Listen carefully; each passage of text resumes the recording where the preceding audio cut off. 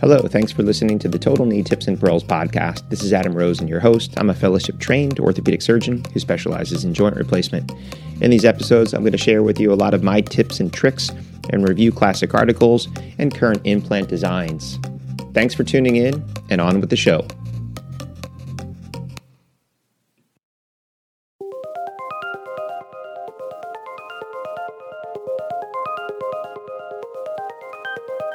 Welcome back. This is Adam Rosen, and you're listening to the Total Knee Tips and Pearls podcast. Today I'm going to talk to you about my preoperative checklist and everything that I do that actually starts the day prior to the operation, all the way up through just before we enter the room and begin the procedure. I'm going to talk to you in detail on the next podcast about everything that I do in the room, including the surgical approach as well as the actual procedure.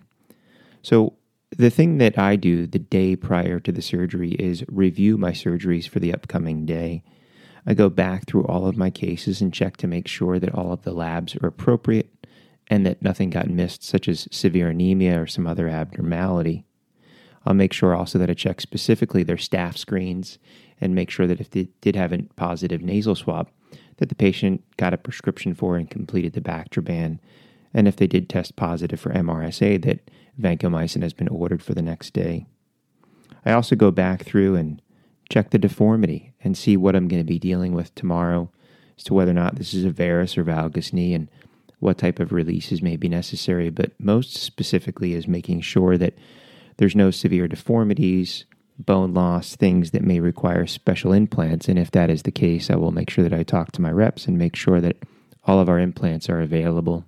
We're lucky in the sense that we have basically the whole armamentarium from least constrained to fully constrained in our hospital.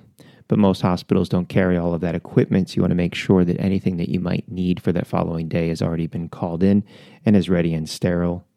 And the other thing that I like to go through into my history and physical section and the medical evaluation is whether or not the patient has any underlying things such as a pacemaker or deep brain stimulator, and that the appropriate reps and equipment is available, so there's no delay in starting the case the next day. The next thing I'll also do, and I do admit that I don't do it all of the time now, but I made it a normal practice when I started doing total knee replacements, is I would get all the patients' phone numbers, and later that evening or in the afternoon after finishing clinic, I would reach out to each of my patients. I believe this is an excellent practice building tool, and just calling your patients just to let them know that you're thinking about them and to see if they have any last minute questions about their surgery for tomorrow, and just reminding them on the normal not to eat or drink after midnight, making sure that they take their appropriate morning medications if indicated.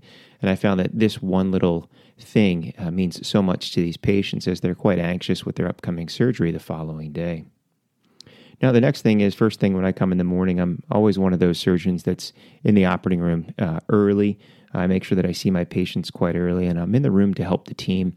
I really am a part of the team in helping set up the room and making sure that the trays are opened, but I do go through the same checklist in the operating room every day and every morning.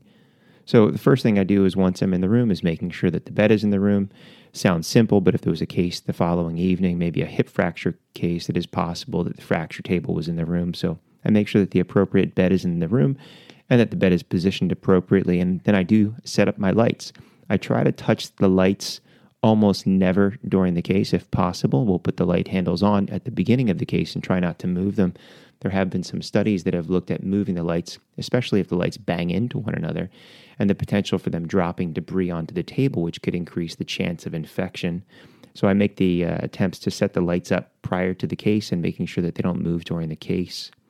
I also make sure that the tourniquet machine is in the room. There are cases where I do not use the tourniquet, but I do use the tourniquet on most cases. So I make sure that the tourniquet is in the room, the machine is plugged in, and that we have the appropriate size tourniquets and web roll in the room. So this way, when the patient is brought into the room and they're ready for you to prep and position the leg, there's no wait or delay to go chase down a machine or the correct size tourniquet. The other thing I do is making sure that the computer is up and running and the x-rays are there and available so we can set them up and see them throughout the case. I typically will visualize them myself, but it is a good habit, I believe, to get into the habit of templating or at least drawing out your landmarks, especially if you're creating intramedullary holes in the femur and the tibia that based on certain patients' anatomy, that hole may be slightly varied. So by drawing those lines and drawing your cuts to have an idea of what the cuts should look like during the case, I find to be very helpful. And the next thing is a leg positioner. I do use an old-fashioned Alvarado leg holder, but any leg holder that you do use, even if it's as simple as a bean bag, just making sure that that equipment is there and in the room. And I try to set them all up near the table. So once the anesthesiologist places the patient under anesthesia and gives you the go-ahead to move the leg and prep the patient, there is no walking around the room to get the leg positioner on the other side of the room, or grabbing the tourniquet from the other side of the room. That I have everything at the table or under the table or next to the table. So it's an extremely efficient process of flexing the knee up, putting on the tourniquet, setting up the leg positioner, and then moving on to go prep and scrub.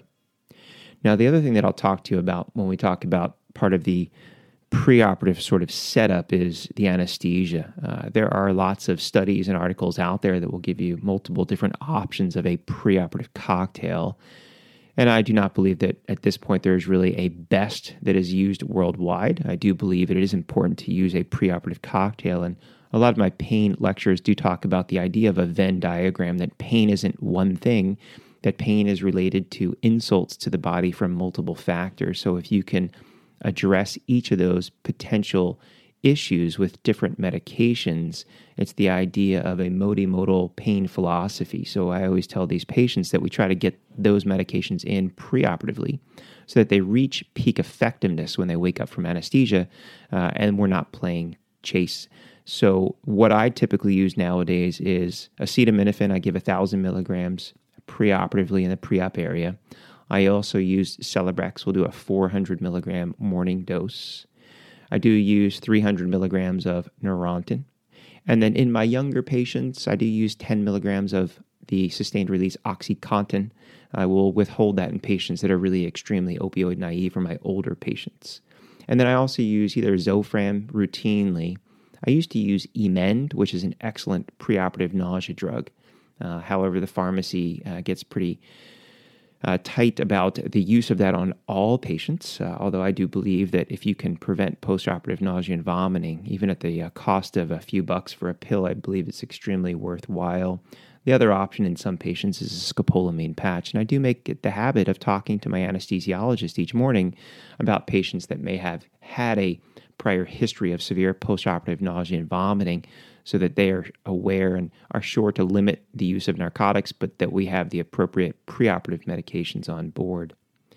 Now, as far as other things in the preoperative anesthesia area, I do mark the patient, and I go through all of the things that I do with the patient at the same time, in the same way, every single visit. So I see the patient.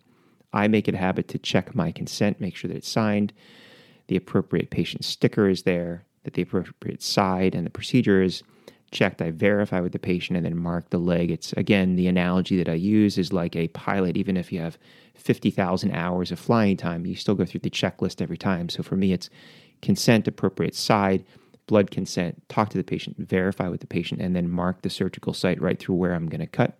And then I hand it off to the anesthesiologist, because we make it a habit that they will not sedate and block the patient until the surgeon has seen and signed the appropriate side, to prevent the potential possibility of them blocking the incorrect side.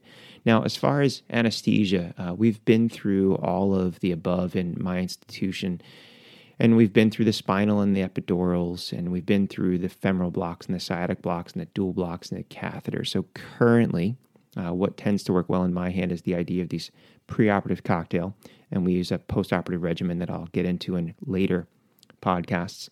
But in my hands at our institution, what's worked well for us is a general anesthesia with a adductor canal nerve block. I found the femoral block reduced the ability to do physical therapy well due to the paralysis of the quadriceps muscle, and required the use of a knee immobilizer. The sciatic was too good. They had a lot of rebound effect, and also it definitely densely affects the densely innervated portion of the perineal division, which led to foot drops that would persist for a few days. So the adductor has been extremely useful and helpful for us. And when it came to spinal and epidurals, what I've found the hardest thing at our institution and with my patients is the ability to really control the patient's pain. If you dose it just perfectly and correctly, a lot of those patients do well. And there are lots of studies that you can review looking at the idea of hypotensive anesthesia and its effect on venothromboembolism, as well as pain and bleeding. But the other issue that arises is if they're under medicated, and if the spinal is not as effective, it leads to some issues with pain postoperatively.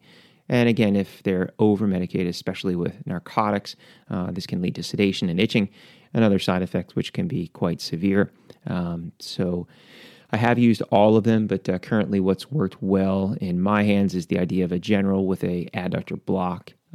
As I will get into later at the end of the case, I also do a intra-articular injection as well, but also the preoperative medication cocktail. And that combination for our patients tends to be quite well, and a lot of those do get up and do therapy the day of surgery. So once again, just as a review, that the preoperative checklist for me begins the day prior, rechecking labs, relooking at deformity, making sure that I have the appropriate implants, and seeing if there's anything else specific that is needed, such as they rep for a pacemaker company or deep brain stimulator. And then the day of the procedure, making sure that I'm in the room, that the bed is set up, that the tourniquet is there, the equipment that I need for the leg positioner is there, the x-rays are up and available, and all the instruments and implants are there and available. And then have a discussion with your anesthesia team to make sure that everybody is on the same page as to what the plan is for anesthesia, what medications they are going to get and receive pre-op. See, sign, and mark your site of surgery with the patient, and then also have a plan for the cocktail and when it will be given. And that really sums up my preoperative stuff. So in the next podcast, we're going to be getting into what I believe everybody is most interested in, is we're going to get into the operating room and start the procedure, which is going to begin with the timeout. So once again, thanks for listening so far. Once again, I'm Adam Rosen. You've been listening to the Total Knee Podcast, Tips and Pearls, and I will see you next time.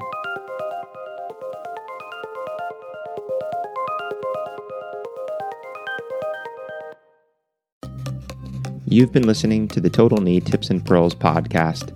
Make sure that you're subscribed so you'll be notified of future episodes. And please take the time to leave a review. It helps other people like you find the show. Until next time, stay safe.